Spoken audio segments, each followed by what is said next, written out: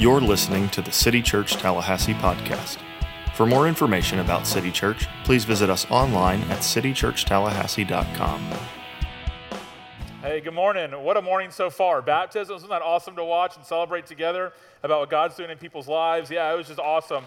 And that's, I love that song. Man, if you can't preach after that, you need to find a new job. Tell you what, I told someone back before I came out here that I'm more excited than an Alabama fan when he finds out his cousin's single. That's how I'm feeling. I'm ready to roll. So we're going through the book of Acts.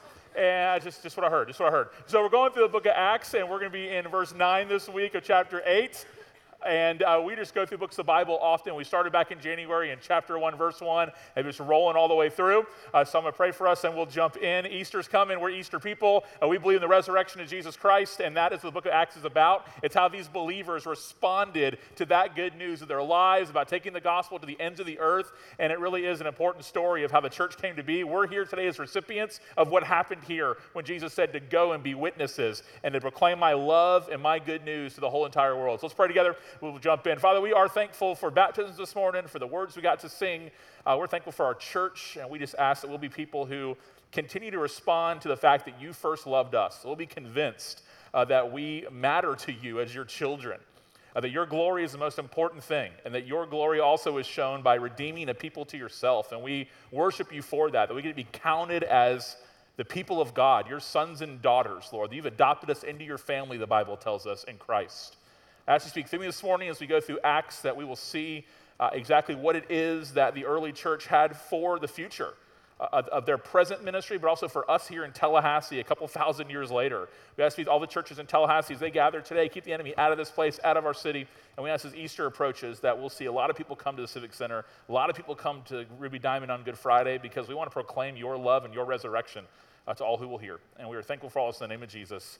Amen. So let's start in the text, chapter 8, verse 9. A man named Simon had previously practiced sorcery in that city and amazed the Samaritan people while claiming to be somebody great.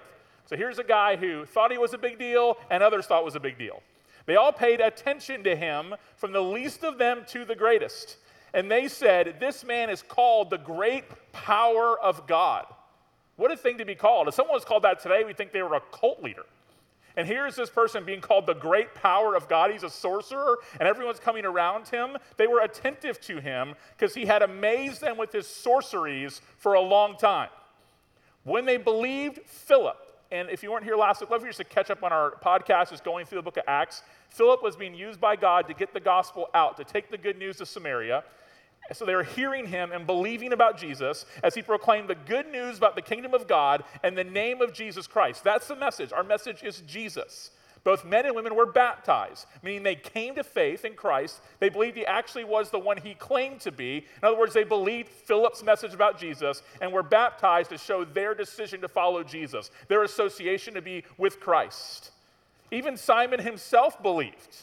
So there's kind of the plot thickens a little bit. The sorcerer, the guy with all the hype, has now come to believe. After he was baptized, he followed Philip everywhere and was amazed that he observed the signs and great miracles that were being performed. Because he knew his were like an illusion. They were counterfeit. And here he actually is seeing the real power happen, and he can't explain it. When the apostles who were at Jerusalem heard that Samaria had received the word of God, they sent Peter and John to them, disciples, to go scout out the scene. After they went down there, they prayed for them so that the Samaritans might receive the Holy Spirit, because he had not yet come down on any of them. We'll explain that in just a minute. They had only been baptized in the name of the Lord Jesus. Then Peter and John laid their hands on them, and when they received the Holy Spirit, when Simon saw that the Spirit was given through the laying on of the apostles' hands, he offered them money, saying, give me this power also. I need some of that, so that anyone I lay hands on may receive the Holy Spirit. I need some new magic tricks in my arsenal. But Peter told him, this is a sharp rebuke, may your silver be destroyed with you, because you thought you could obtain the gift of God with money. You have no part or share in this matter, because your heart is not right before God. Therefore, repent of this wickedness of yours, and pray to the Lord that, if possible, your heart's intent may be forgiven. For I see you're poisoned with bitterness, that Philip's getting hype and the disciples, and he's not. And bound by wickedness, your heart's not pure in this matter. Pray to the Lord for me, Simon replied, so that nothing you have said may happen to me. So we see the grace of God here, given the opportunity to repent. So after they had testified and spoken the word of the Lord, they traveled back to Jerusalem, preaching the gospel in many villages of the Samaritans. That's Acts 9, chapter 8, verses 9 through 25. Let's take a quick look at verses 15 through 17 just to explain that. So we see that the Holy Spirit was delayed coming to Samaria. We kind of an idea of a Samaritan Pentecost happening here, similar to what happened in Jerusalem. Now, is that the recipe for all believers? Like, is there some kind of thing where someone has to come lay hands on you for you to be a legitimate Christian, for you to receive the Holy Spirit? Some traditions of the faith actually believe that and practice that. And I would just say that's not correct. That's not really biblical. What's happening here is a unique event. It is descriptive, not prescriptive. Because every Christian, every person who knows Jesus can absolutely, without a shadow of a doubt, rest assured that if you know Christ, you have the full Holy Spirit in you. Every single Christian. In fact, we're even told in the Bible that you can't even believe in Jesus without the Holy Spirit enabling and awakening you to.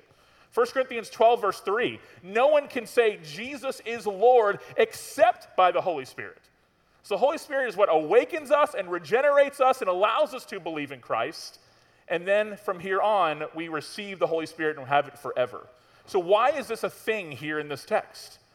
So Jerusalem and Samaria have been in conflict for a long time, those two places. Everything's been geographical so far in Acts. But the outcome here, commentators will tell you, is dual-sided. That what's happening, this kind of delayed outpouring of the Holy Spirit, this kind of laying on of hands idea, is that it affects the Samaritans and the apostles from Jerusalem. See, the apostles from Jerusalem could be convinced of God's love for the Samaritans, the ones they look down upon, that God is for them too, that his gospel is also for these people as they're actually seeing themselves, the Holy Spirit pour out on them. And now the Samaritans get to see that they're actually connected to the people of God. They're not separate from Jerusalem. They don't need to make their own rules. As we talked about last week, have their own mountain to go worship. They are a part of God's people, not by their ethnicity, but because of Jesus and what he has done for them. And here are Peter and John there to see it and witness it. Because the Jews thought they would be alone in the kingdom. They thought they'd be the only ones there. There's some Christians who believe that. It's like you're going to be really surprised when you get to heaven. And there's more people there. Now, it's a narrow road. It's only through Jesus. But I think when we get to heaven, we're going to be surprised by some people who are there and some who aren't there. And it all comes through Christ. So these Jews thought they were going to be the only people. But the good news of the gospel, though, of Christ's love for us, of his death and resurrection, is for anyone. It's available to anyone to enter the kingdom of God. If we think anyone on earth is too far from God's grace, we have failed to understand the gospel. And we're incredibly short-sighted, self-focused, and arrogant. Because if I think someone else is too far to receive God's grace, but I think I was just the perfect person to receive it, I'm missing the gospel altogether. Now, this good news goes to all people who will come to believe in Christ. There's no one too far removed from the love of God being a reality for them. Jew, Samaritan, Tallahassee, Florida, anyone. So John's on the scene, and here's what John did in the book of Luke chapter 9. When the days were coming to close for him to be taken up, he determined to journey to Jerusalem. This is Jesus they're talking about. He sent messengers ahead of himself, and on the way they entered a village of the Samaritans, key word there, to make preparations for him. So they're going into an area occupied by Samaritans. This is before this event we just read in Acts took place. Jesus hasn't died yet, hasn't risen again. But they did not welcome him, the Samaritans, because he determined to journey to Jerusalem. They want nothing to do with the Jews, who always had discriminated against them, been at odds with them. The hate was back and forth. When the disciples James and John saw this, they said, "Lord, do you want us to call down fire from heaven to consume them?" This is the original, "I think I'm going to get struck by lightning." You know when someone says something blasphemous, like, "I hope I don't get struck by lightning"? Well, that doesn't really happen, but this is like that. John's asking for it to happen. But Jesus turned and rebuked them, and they went to another village. So here is John being mad at the Samaritans, saying, "Hey, you want me to call down thunder from heaven to strike them dead as a judgment?" And now these same people, he's seeing them know God. He's seeing them be saved from their sins. He's seeing them being counted as the people of God, giving their lives to Christ. What a gospel swing of good news of how God operates and how God works. Now to Simon, who's the central character of this part of the story. He was a local celebrity. He was a magic man. Kind of a first century David Copperfield, a Chris Angel type character if you used to watch his show. They gave him the title, the great power of God. But when Philip arrived with the good news, with his orders from Jesus to be a witness to Samaria, the game started to change, we could see. Philip is preaching about Jesus. That's the message, his death, his resurrection. And he's performing signs that God's allowing him to do to validate the mission. And Simon didn't have these actual abilities. He couldn't keep up, he couldn't hang. So as a result, he started losing his hype. John Bloom wrote this, that Simon watched with covetous awe as the real great power of God flowed through Philip. Then Peter and John show up on the scene, and when they prayed, people were filled with the Holy Spirit. They became Christians. They saw these miraculous things happen, and more people started showing up. When the team is winning, all of a sudden the stadium's full, right? People want to see what's happening. They want to see the spread of the good news. Everyone was talking about the team. And Simon isn't getting attention anymore. Nobody's asking him to take a selfie. He was yesterday's news. So like many who kind of have that drug of the need for the attention of others, he wanted that feeling again. And if he could somehow receive this power, I guess it comes from this Jesus guy who they say rose from the grave that Philip's talking about. Maybe I could become a big deal again. Maybe I'd be the central figure, the celebrity. Remember, I'm the great one of God, he's saying. Once again, people would hold me in high esteem. So what's happening here? We even see he believes the message and gets baptized. But the question we have to ask as we read that text is, but did he really? Not did he really get baptized, but did he really believe? Because what Simon's doing and the tragedy of this story is he wants what he thinks Jesus can offer, not actually Jesus himself. He wants the byproducts of faith, the blessings of faith, without actually the one who gives the greatest blessing, which is Jesus through the salvation he offers us. And he's not unique. We're not going to beat him up. We can all be guilty of it. I mean, how many of us, myself included, so oftentimes want the warm fuzzies of faith?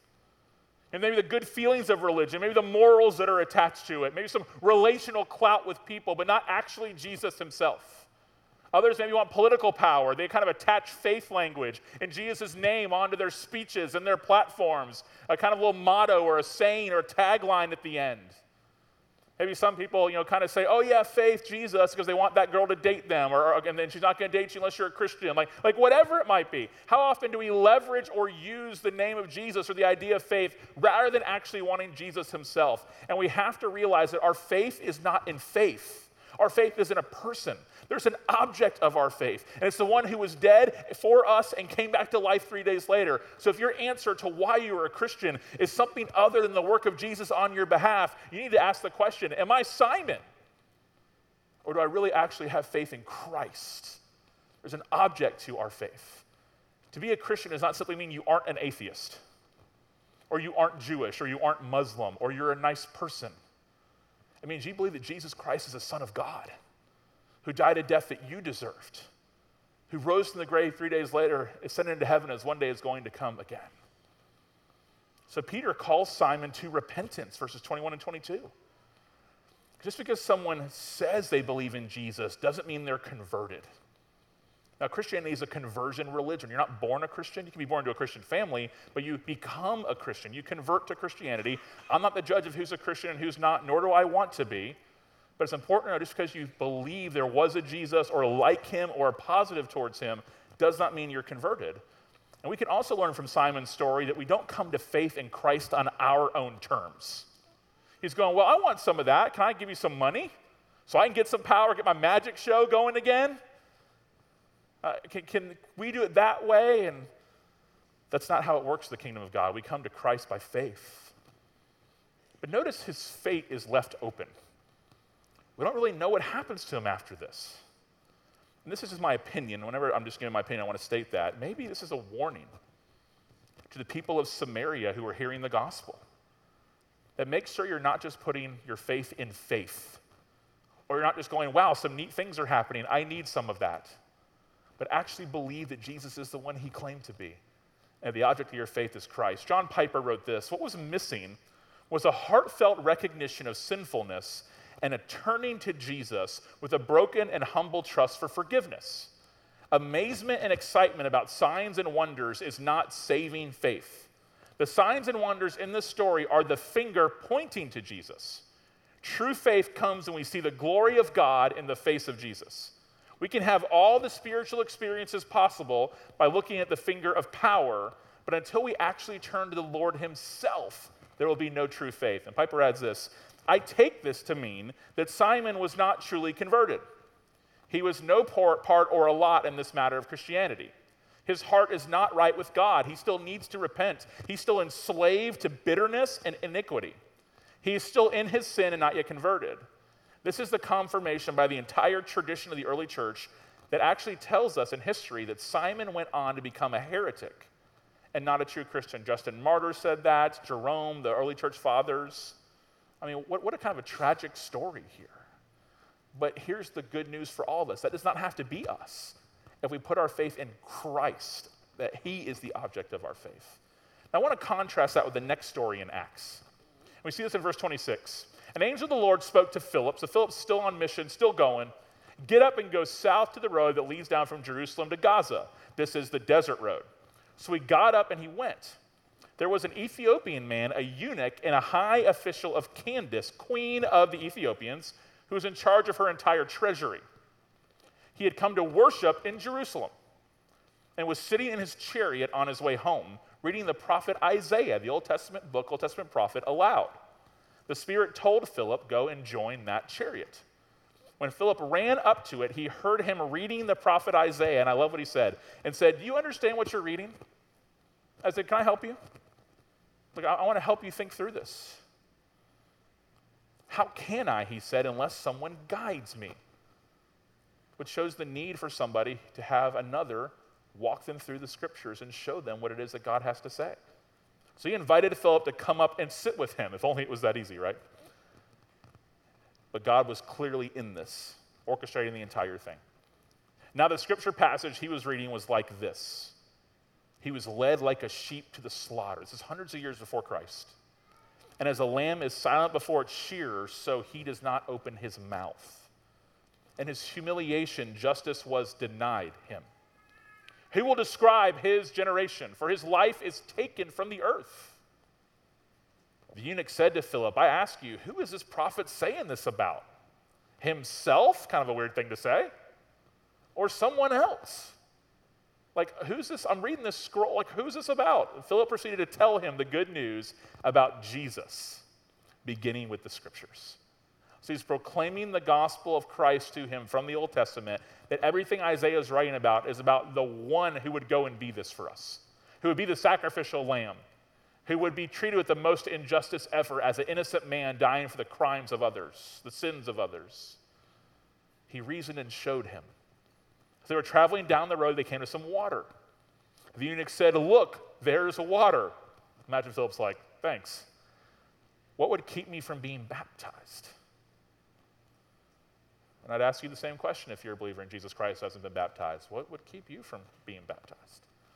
So he ordered the chariot to stop, and both Philip and the eunuch went down to the water, and he baptized him. When they came out of the water, the Spirit of the Lord carried Philip away, and the eunuch did not see him any longer, but went on his way rejoicing. Philip appeared in Azotus, and as he was traveling and preaching the gospel in all the towns until he came to Caesarea. So this story here, Romans would have considered Ethiopia to be the edge of the world. Remember, Jesus said in Acts chapter 1, verse 8, you'll be my witnesses to Jerusalem, Judea, Samaria, and to the ends of the earth. So we see this starting to play out right in front of us. And we're introduced to an Ethiopian eunuch. And why do we need to know that he's a eunuch? Luke wrote this. It's like, Luke, is that a little TMI? I don't really want to get into what a eunuch is for PG purposes. I don't want to tell you to Google it either because I feel a little liable to that. But let's just say, never mind. Okay, so the reality is that Jewish law from Deuteronomy 23 did not allow a eunuch to enter the temple. He also wasn't Jewish. So he's a double-decker outcast, like twofold outcast. He's a foreigner in their eyes, and he's a eunuch. But he was going to Jerusalem to worship, which meant he probably had to stay far away. So he's looking into the temple far from a distance, seeing the worship that he's excluded from taking place. And he's reading Isaiah on the way back. And he's confused. Who is this talking about? And Philip, prompted by the Holy Spirit, that God sets up this occasion, people call it a divine appointment, starts sharing the scriptures with this lost man who doesn't know the Lord. He wants to, apparently, but just doesn't know. He's reading Isaiah chapter 53, verses 7 through 8. And we see in Acts 8:35 that Philip proceeded to tell him the good news about Jesus, beginning with that scripture, that he connects the dots for him. This is all prophetic, pointing us to Jesus. Mark Dever writes this: "It is God's word coming to us that his Spirit uses to reshape our lives." In other words, when you share your faith, yes, tell your story, but use your Bible. Because faith comes by hearing, and hearing by the word of God. And you can make an assumption here, and I don't think it's a stretch, that Philip explained baptism to him. Like it was part of the conversation because he jumps to it quickly. He says, okay, I believe this. Now what's keeping me from doing what you talked about? As they were traveling down the road, they came to some water. The eunuch said, look, there's water. What would keep me from being baptized? So he ordered the chariot to stop, but Philip and the eunuch went down into the water and he baptized him. A public response, a new association he is declaring with Christ. Look at what it also says in Isaiah, the book he was reading, written hundreds of years before. No foreigner who is joined to himself should say, the Lord will exclude me from his people. And the eunuch should not say, look, I am a dried up tree. And here, right in front of Philip, him still seeing God move and allow the believers to carry out what they were called to, is seeing the fulfillment of that prophecy happening right here in this baptism water with the Ethiopian eunuch. Think about Simon compared to the eunuch. Simon does really well for himself. He's a big deal. So he doesn't really think he needs Jesus for his salvation. He thinks he needs Jesus to help his cause, maybe to better himself, to live his best life. Here's the eunuch, foreigner, and then has this going on in his life as well as a reality. He knows he's an outcast. So what does he want? Not 5 steps to a better life. He wants what Jesus has to offer, which is salvation, which is full bringing into the family of God. Who knows what all Philip explained to him, but he's talking to him, and we do know is that the Jesus he was talking about that would go to the lamb, like a lamb to the slaughter, is the Jesus who wasn't just prophesied about. He actually died for the eunuch. It's like, wait a second, nobody cares about me. I have my job in Ethiopia, and it's a pretty important job, but nobody cares. I can't even go in the temple. I'm an outcast. And guess what he says? This gospel's for you too. There's not one person that God views as too far from him. And by too far from him, I mean too far that his grace can't be received and his gospel can't change. We're all far from God before our salvation. But Jesus came to be the great mediator between God and man, and that good news is for all people who will come to faith. And when you look back at Simon, it's not a coincidence that Jesus says things like, it's really hard for a rich man to enter the kingdom of God. Why? Because he thinks he has everything he needs. And this guy here lost a little bit of it, so he just needed to get it back. A little more height, a little more attention. What does the eunuch have? Reminders that he can't go in the temple to worship. Okay, fine, you can't go to God. That's the point. God's coming to you. Because none of us can get to God on our own. So Jesus came to us. We call it Christmas. So we proclaim every week, but also as Easter approaches, is there's not one person in this room whose life is too wrecked to be redeemed. You may see yourself as an outcast. God does not see you that way. He sees you as someone who is made in his image, who he loves. and who needs to respond to his good news and his gospel. Like, your school might make you feel like you're an outcast. Society might make you feel like you're an outcast. Your mistakes might make you feel too far from God. Maybe you wreck this, wreck that. Catastrophic decisions in your life that you're still seeing the consequences of today. Well, those consequences might not go away here on earth, but here's what you can know. There is no condemnation for those who are in Christ. You stand not guilty before him because Jesus was guilty in your place. So there's beautiful doctrines in all the Bible called substitutionary atonement. Not just that Jesus died, but he died in our place for our sins. The lamb taken to the slaughter that the Ethiopian eunuch was reading about and going, who is this talking about? And Philip, by his divine appointment, shows up on the scene and says, he's talking about Jesus, and he did this for you. Christianity is not a hobby. It's not an accessory. It's not a random moral lesson. I don't have 5 steps to a better you.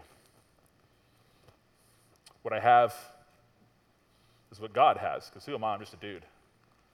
That's the word of God that tells us that Jesus is the way. He is the truth, that he is the life. And people who have been Christians for 40 years and people who are hearing the gospel for the first time need to remind themselves over and over again of what God has done for us. That he has displayed his glory to the whole world by redeeming a people to himself. And it's the wealthy magician all the way to the downcast foreigner eunuch that all can be included in God's kingdom, because the way we come to God's kingdom is through Jesus. And that's great news.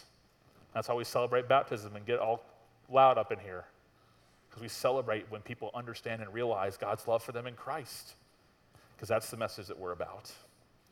So there's Simon. Just need a little extra Jesus juice, little Jesus whatever to help me out a little bit here. That's going away. Like, using Christianity for social clout is going to disappear pretty soon. It's going to be more of a liability to be a Christian than it is to tack it on to social clout. So that's going to go away eventually. So who is Jesus for you? Is he just someone that maybe helps you have a better day? Which I do think Jesus helps us. I absolutely believe that. We're told to cast our anxieties on him, and we're told to bring our cares to him. Like, absolutely. But is he just someone to kind of get you through tomorrow? Is he a life coach? Does he get you some more followers? Or do you really believe that he is the one? That he is Lord? So the Ethiopian eunuch said, I believe this. Thank you for telling me. I want to respond to this. I need to be forgiven of my sins. Okay, I have trusted in Christ. You mentioned baptism as like a kind of a step after that to make sure I understand the full picture of what's happening here, the symbolism of my sins being washed away, that it shows a picture of what Christ has done for us. What's keeping me from doing that? Philip's like, you believe. You've been saved from your sins by your faith, by Christ. Let's go. Let's keep going. The book of Acts continues here in Tallahassee as we go forward with this good news. Let's pray together. Our Father, we are thankful for the truth of the Scriptures. What an amazing 2 stories to have side by side. Lord, I ask that we will not be Simons who believe that you are just a means to some sort of end. Let us be like the Ethiopian who believes you are the means and the end. You are the whole story. You are the whole point. And we're thankful that the creator of the universe knows us by name, forgives us of our sins, loved us first, doesn't condemn us. Your word tells us you delight in your children. So not only do you love us, you like us too. What an amazing thought. So I ask that we'll be people that take the gospel to the outcast, take the gospel to the one who thinks he has it all figured out, because it's for all people. Let us be unashamed. Let us love well. Let us be convinced of who you are, because the tomb is empty. And I ask that we will be a church that is all about Jesus, because we do believe that all the scriptures point to the name that is above all names. We are grateful to our God for the gift of salvation, for the gift of life. And we worship you for it. In the name of Jesus, amen. Let's stand together and sing some good news.